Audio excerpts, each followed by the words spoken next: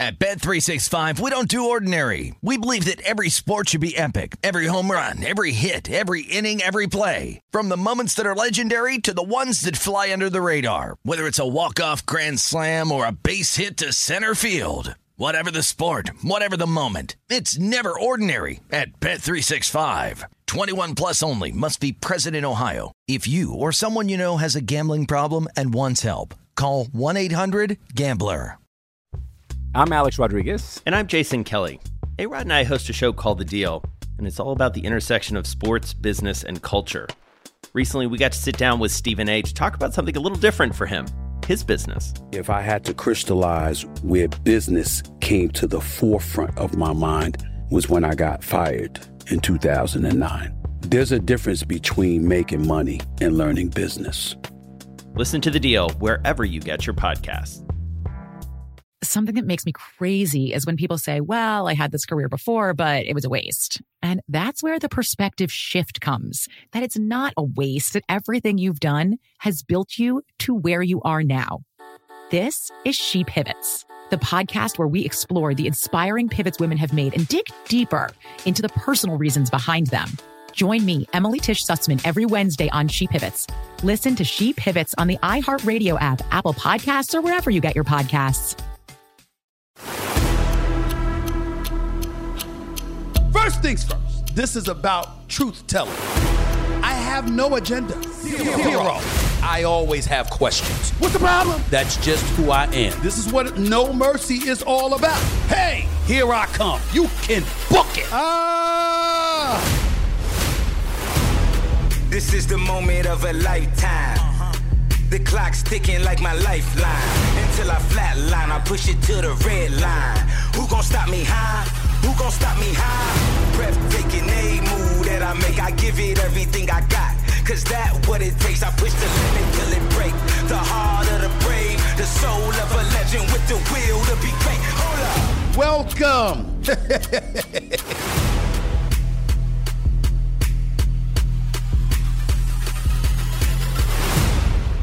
What's up, everybody? Welcome to the latest edition of the Stephen A. Smith Show, coming at you every Monday, Wednesday, and Friday at 4 p.m. Eastern Standard Time, 1 p.m. Pacific over the digital airwaves of YouTube. I want to say thank you again, as always, to our official sports betting company, FanDuel, the official sports betting company of the Stephen A. Smith Show. Make sure to watch, to like, and follow the Stephen A. Smith Show on YouTube. Make sure to click the bell to get notified of all our new content.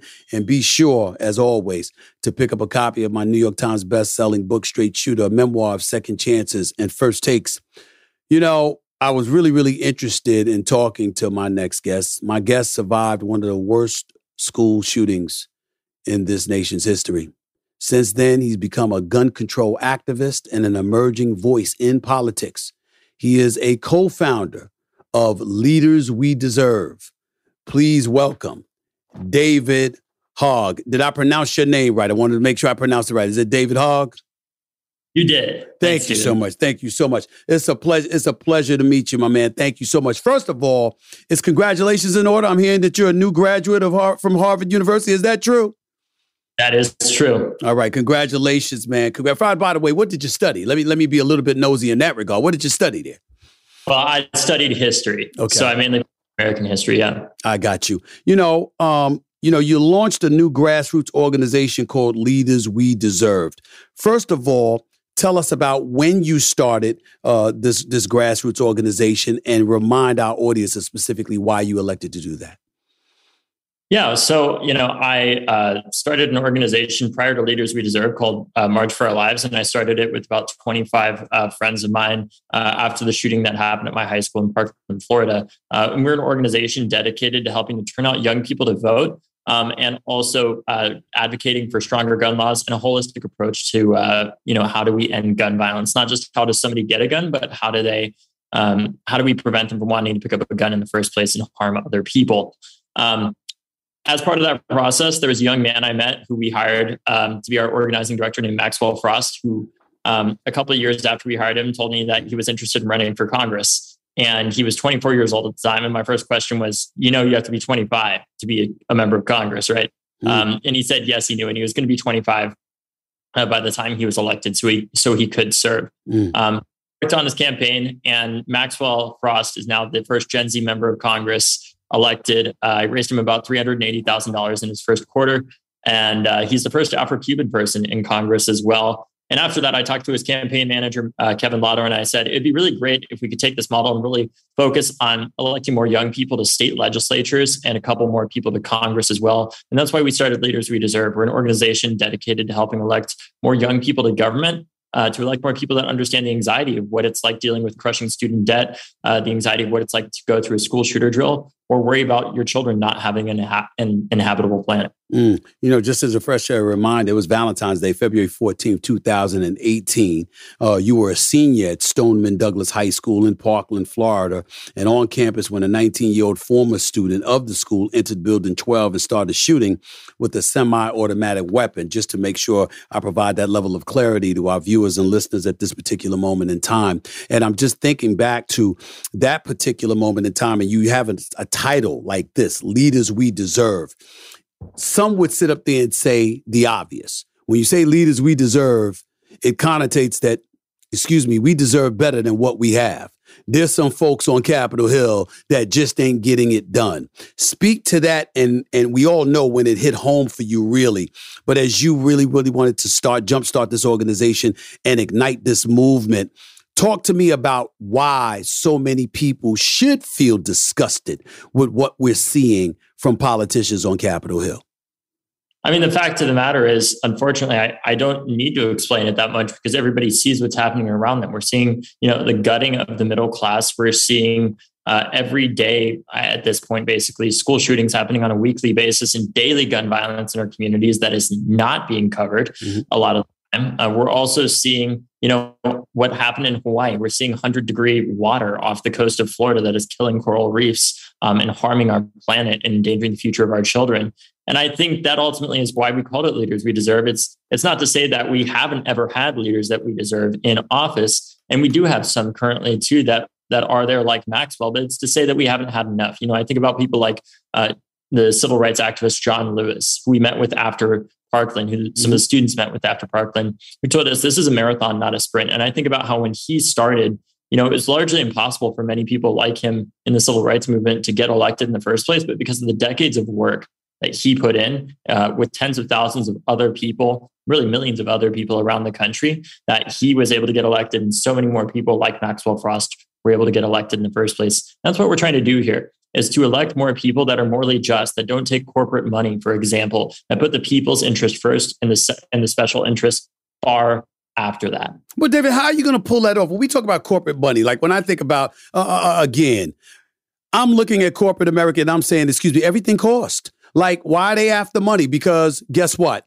You know what? You got to pay. You want to run commercials. You want to go on the campaign trail, et cetera, et cetera. None of that is free. You want to run commercials, or even it doesn't matter what network it is. They're charging you for the time and what have you. So when you talk about politicians not taking corporate dollars, is that really a reasonable expectation? Isn't that something that's like a pie in the sky kind of mentality to think that you can have a sustained level of success if you don't have corporate dollars supporting you? Well, I'll say this much, Stephen. We proved it with Maxwell Frost. Yeah. He was a 25-year-old who was elected and did not take, corporate PAC money in the first place. And that's part of the magic of what we're doing here with Leaders We Deserve. We're an organization that's really dedicated to helping bring the next generation into politics. And I'll be straight up with you. We're not trying to elect, 500 people right now and give them, just a little bit of money each to support them. We're really trying to work with 15 to 30 young people running for state legislature where the races are a lot cheaper to fund.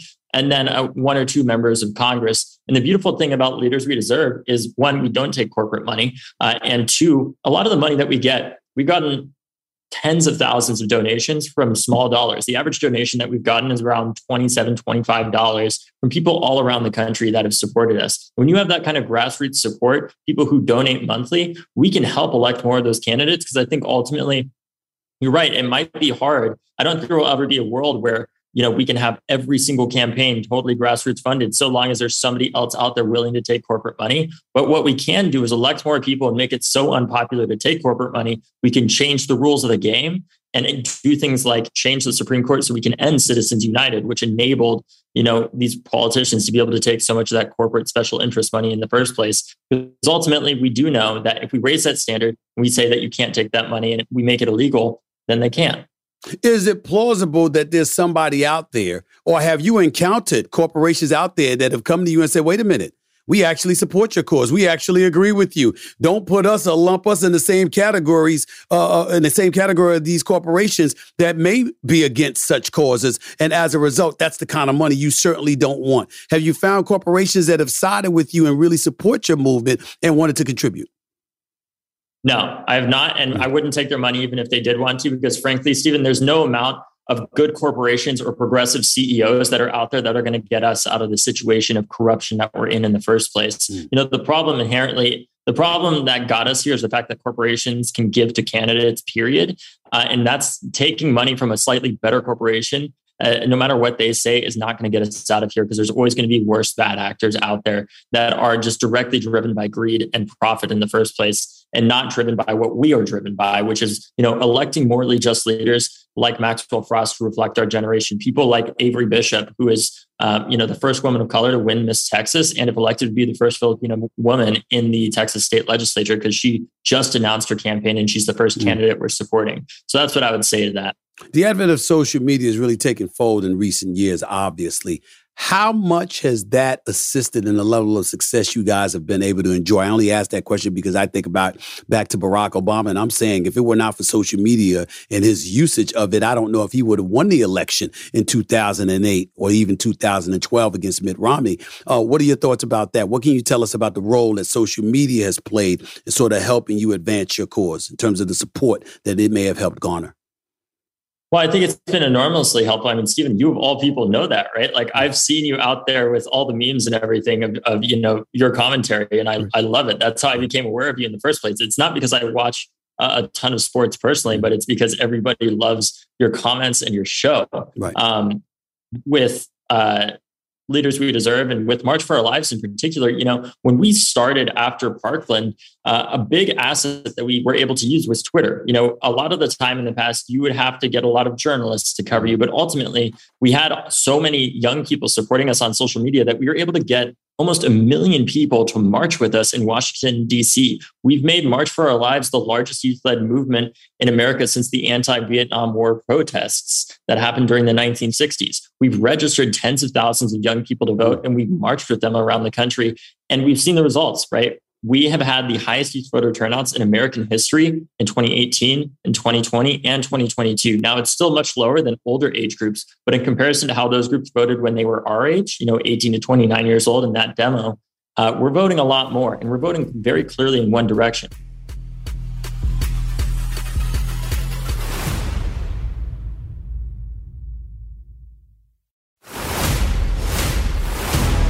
This is the moment of a lifetime. The clock's ticking like my lifeline. Until I flatline, I push it to the red line. Who gon' stop me high? Who gon' stop me high? If I was to ask you, what's the top 3 goals? What's the top 3 goals of Leaders We Deserve? What would they be? Well, I think one, it's bringing a new generation into politics that understands that, we can work across the aisle and get things done at the same time. The partisan politics that we have in our country right now is not great for democracy. It's not great for our people in the first place. And I know from talking, obviously gun control, Stephen, is not the most non-controversial topic. Right. You can imagine. But, I joined the shooting club at my college. I've talked to people who don't agree with me on everything. But you know what I find every time, even with most of the people who vehemently disagree with me, is that there is common ground that we can move forward on. While some people may not agree that, they don't think that a semi-automatic rifle like the AR-15 should be banned. They do think that we need more mental health funding for the 2/3 of gun deaths that are suicides. And that's something I'm willing to work together on to make progress on that in the first place. As for the other 2 goals, I think one of them is, weeding out a lot of the corruption in politics by funding grassroots campaigns, because I think that's ultimately what enabled groups like the NRA to block even research funding into gun violence prevention, right? I don't care, how left or right you are on this issue. Fundamentally, we should all agree that we need more information to understand what are the most policies to reduce gun violence. And the fact that the NRA actively lobbied for a law that prevented us from being able to even fund research at the CDC and NIH into one of the leading causes of death for people under the age of 19 in this country is horrible, right? And then the last thing I think is giving people hope. And I know that sounds kind of high in the sky and everything, but what I mean by that, Stephen, is that I think our generation has not been voting because we've been hopeful. I think it's because we're terrified. I think it's because we were very scared of the effect of Donald Trump and what we've seen happening over and over again with our country. But that's not enough. I know from being in these social movements and now working on the inside of politics more too, leadership is about a lot more than just being against something. You have to actually be for something. And that's what I'm trying to do here is I think by working with people like Justin Jones, who's on our advisory board, Maxwell Frost, and so many other people, that when young people see somebody like a Justin Jones in, office in Tennessee, they know that our political system is broken. We can all see that, but they also know that that does not mean it is unfixable, because there are people that are doing the right, leading the charge on the inside, like Justin Jones. I was jumping in to interject because you talked about how you can work across the aisle and that there's compromise to be made and what have you. And I'm quite sure that there are people who've disagreed with you, obviously, but they're willing to work with you for the greater good. How do you explain the fact that in today's world, with these politicians on Capitol Hill, there's such a divide that exists now, compared to what you're aiming, obviously, to alleviate? I mean, when you think about it, the fact that youngsters like yourself have to be on the come up, and you're trying to literally highlight what doesn't need to be transpiring, what doesn't need to be taking place. And elder statesmen and women that exist in this world on Capitol Hill can't seem to do that. In your travels, why have you discovered things have regressed to that point on Capitol Hill? I imagine you had to have some idea, which is what also served to inspire you to want to take these positions. Yeah, I think a lot of it, frankly, has to do with social media. I think the fact that somebody like Marjorie Taylor Greene, a now congresswoman from Georgia, I know she is, followed me around when I was 18 years old, right after the shooting, screaming that, spreading conspiracy theories that the shooting at my high school didn't happen, right? Saying, that I was trying to take everybody's guns. Now, look, Stephen, I am a gun control advocate. I do think we need stronger gun laws, because I don't think that somebody like a mentally deranged and frankly racist 19-year-old like the shooter at my high school should be able to make multiple threats against my high school or any school and still be able to legally own a semi-automatic rifle or any gun for that matter in the first place, right? But she says all these crazy things, and I've been shooting guns since I was in 4th grade, right? There's a lot more nuance to this situation than people, I think, want to talk about. And when somebody like her comes along and tries to spread just false conspiracy theories about what happened at my high school, not only is that disrespectful, incredibly disrespectful to the families that lost children in the shooting at my high school, like Patricia and Manuel Oliver and so many others, it's also really bad for our country, because she is posing as a leader when really all she is somebody that is just trying to divide us further for her own benefit, so that she can raise more money off of chasing after somebody like me who, at the time wasn't even old enough to drink yet and had just gotten old enough to vote. Wow. And she was a +year-old woman. That type of immaturity. I remember it. That's why I'm not interrupting you, because I remember it. I remember it was all over television. We actually saw some of the nonsense that she was engaging in. Make no doubt about that. It's been more than 5 years since 17 of your classmates in school staff were gunned down at Stoneman Douglas High School in Parkland, Florida.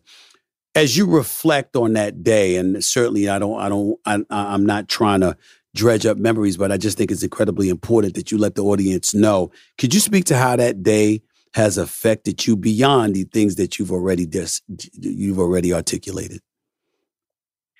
Steve, I think the way that it impacted me more than anything was it brought me off the sidelines. Before Parkland happened, I really wanted to be a broadcast journalist. And specifically what I wanted to do was cover, things like politics, because I thought both political parties were very corrupt and all politicians were corrupt.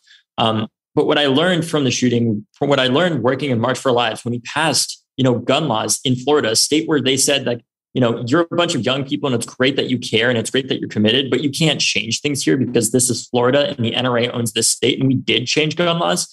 I realized it is not simply enough to be against things and say everything sucks and therefore I'm not going to get involved, because that is not how you fix things. You actually have to propose something better and work towards it, right? And I think that's really the biggest way that it changed the trajectory of my life, is I realized it's not just enough to point things out. I got to get out there. I got to get involved with my classmates and so many others that have been doing the work for decades too. I'd be remiss not to bring up the fact that there are many people, and our movement in March for Our Lives specifically started before Parkland, because there were so many people, especially in Black and brown communities, like Erica Ford in Jamaica, Queens in New York, like Mike out in California, and so many others that have been leading this charge against gun violence for decades, right? And never have gotten the credit that they deserve, but laid the groundwork to help bring us up as a movement, and let, March come in and be part of that in the first place. And it's been really remarkable to see how, the movement started in Parkland, but it goes beyond Parkland. We have from across the country involved in our organization that are impacted not just by school shootings, although of course I care about that. They're impacted by things like gun suicide, which is 2/3 of gun deaths, that are impacted by daily gun violence that disproportionately affects specifically young Black people way more than it does almost any other group in the country. And I realize that if Parkland is not safe, if Parkland is safe and other communities are not safe, we still have not done our job, because it shouldn't matter what the income is or what the racial demographics of your community looks like. No community should have to live in fear of gun violence inside or outside of their schools in the first place, no matter how the media chooses to cover one much more than the other. Well, let me say a couple of things before I ask the next question. First of all, I really, really appreciate the positions that you've articulated, and I thank you a lot for it. I remember you criticized the coverage by the media of the Parkland shooting because you said it did not include a lot of the Black students. I appreciated your position on that. I certainly appreciate that just 4 days after the shooting, you and your classmates organized March for Our Lives in Washington, D.C. I thought that was a very profound moment in American history. And now thinking about the organization, and once again, just so everybody knows, Leaders We Deserve, that's your grassroots organization. You plan to make your first rounds of endorsements throughout the second half of 2023. I want to know, what areas of the country are you actually eyeing? Well, for one, there's an election coming up in Virginia that's very important. Virginia is one of the few states in the South that is not banned abortion. But if we lose, a couple more seats, they're probably going to ban abortion. So that's one of the top states that we're looking to get involved in. I'm not prepared just yet to tell you who we're supporting there, but we're very excited in the next couple of weeks to let you know that. But we're also getting involved in states like Florida, in Texas, in Georgia, in North Carolina. Our whole philosophy here is that, there are so many states that get so much attention because they're very close to flipping. So for example, Michigan, Wisconsin, states like that. What we want to do with young people, we see investing in young people interested in making change, kind of like investing with time in the market with money, right? There's nothing that beats that, because over time, the effects that you have compound and become more consistent. And I think that's what we're trying to do. So we're trying to just have, we're trying to play the S&P 500 of change out here by not just supporting one candidate, but really 15 or 30 each cycle to help get them the resources that they need to get elected. And be that voice for young people and people of all ages too that we need in Congress for our state.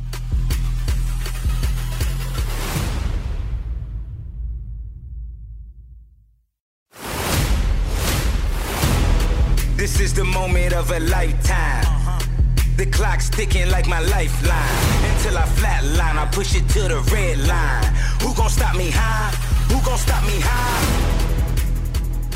Last question before I let you get on out of here. Just doing my research. I love the fact that you wanted to emphasize you're not talking about grabbing people's guns. I love that you emphasize that you've been shooting, guns for quite a long time. You're not. So these right wingers that say you're not taking our guns away and all of that other stuff, that's not what you're talking about here. And so you're not talking about literally eradicating Second Amendment rights. And I think it's important to make that point. And I bring that up because I want to ask you this last question. You're going to run for office one day. That's what I'm saying. I mean, how soon is it going to be before we start looking at David Hogg and see him and Senator? I don't say congressman because I don't want you in office for just 2 years. I want you in office at least 6 years. At least 6 years, okay? Unless you're running for the presidency. Talk to me about your aspirations to be on Capitol Hill yourself in a very official capacity. I thought a lot about this, Stephen. And right now, when I was younger, I thought, when I'm 25, I want to run for Congress. But then I've just realized, this is so much bigger than just me. And if I can go out there and help elect more young people that reflect our generation, because Frank, there's a lot of guys that look like me on Capitol Hill. Mm-hmm. They might be a little older, but they look, I would much rather help elect more young women, especially young women of color and others around the country, to help, realize that this is not just about, me or Parkland or any one community or any one person. This is about a movement that is so much bigger than any one of us in the first place. And I think it's really important to note that, nobody is here to save us. There's no single person that's going to save us except each and every one of us. We have to save us as a generation and work across the generations too, with the wisdom of older generations and the power of younger generations to build an intergenerational network moving forward for justice for all communities and safety for all communities in the first place. So right now, I'm not planning on running, but I am planning on helping these candidates who are running in the first place. And if you want to get involved with that, if you're a young person who's interested in working on gun violence prevention, you can go to marchforourlives.com. And if you're interested in supporting our efforts to help elect more young people, which I see as like kind of the second phase of the movement. First, we had to wake up our generation. We had to turn out and vote. Now we have to run, right? They say run, hide, fight to survive a school shooter. I think our generation needs to repurpose that. We need to start running for office. We need to stop hiding from the responsibility. We have to protect all communities from gun violence. We need to start fighting for a future where all communities are safe and they have the resources that they need so that no young person feels the need to pick up a gun in the first place. Because it's not just about how they get the gun. It's about why does a young man, especially, feel the need to pick up a gun in the first place? How can we act proactively and not just reactively? Instead of just funding more cops or anything like that, how can we get their community and their schools the resources they need in order to make sure that they don't feel the need to turn towards that? So if you're interested in working with Leaders We Deserve, or potentially even running for office yourself, if you're a young person, you can go to leaderswedeserve.com. The man who launched the grassroots organization, Leaders We Deserve, the one and only David Hogg, right here with Stephen A. Smith. Thank you for joining the show. Good luck in your future endeavors. I'll definitely keep an eye out for everything. I love your message. I think it's right on point, and I think you're one of the perfect people to articulate the message that you've been articulating. I'm really impressed with everything that you've had to say. I certainly received an education today, and I thank you for providing it, my man. Thank you so much, man. Pleasure to meet you. Appreciate you too. All right. The one and only David Hogg right here with Stephen A. Okay. I love what he's saying, making a lot of valid points. He really, really is. And when you experience the kind of things that he experienced, the fact is most of us sit back and watch. We whine and moan and bitch. We complain, and then we don't do anything. We don't give a voice for the voiceless. We don't speak on behalf of those who can't speak for themselves. We don't fight on behalf of those who can't fight for themselves, that are relatively helpless. He clearly is not one of those people. So I think he should be applauded for what he's doing, what he's trying to do. I definitely appreciate the fact that he stopped by the show. I admire what he and other young people are setting out to do, because I think it's very, very important. After all, the future is in their hands. We got to call it like we see it. The future is in their hands. Not I'm 55. Okay? I'm on the other side now. Okay? I ain't far on the other side, but I'm on the other side now. Okay?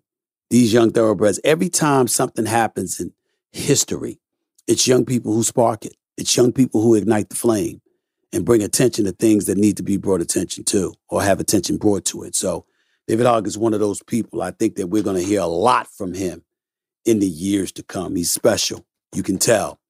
Thanks again to him for joining the show. And thanks to you all for watching another episode of the Stephen A. Smith Show. You can watch me every Monday, Wednesday, and Friday at 4 p.m. Eastern, 1 p.m. Pacific, over the digital airwaves of YouTube. Make sure to click the bell to get notified of all of our new content. And be sure to pick up a copy of my New York Times bestseller, Straight Shooter, a memoir of second chances and first takes. Appreciate the love, appreciate the support. Keep it coming, and I'll keep on coming. Until next time, everybody, this is Stephen A. signing off. Peace and love.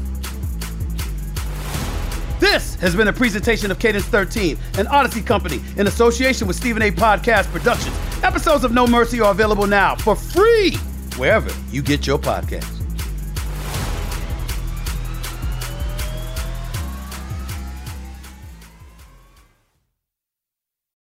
At Bet365, we don't do ordinary. We believe that every sport should be epic. Every home run, every hit, every inning, every play. From the moments that are legendary to the ones that fly under the radar. See for yourself when you sign up today and get $150 in bonus bets when you bet just $5. Whatever the sport, whatever the moment, it's never ordinary at Bet365. 21 plus only. Must be present in Ohio. If you or someone you know has a gambling problem and wants help, call 1-800-GAMBLER. Terms and conditions apply. I'm Alex Rodriguez. And I'm Jason Kelly. A-Rod and I host a show called The Deal, and it's all about the intersection of sports, business, and culture.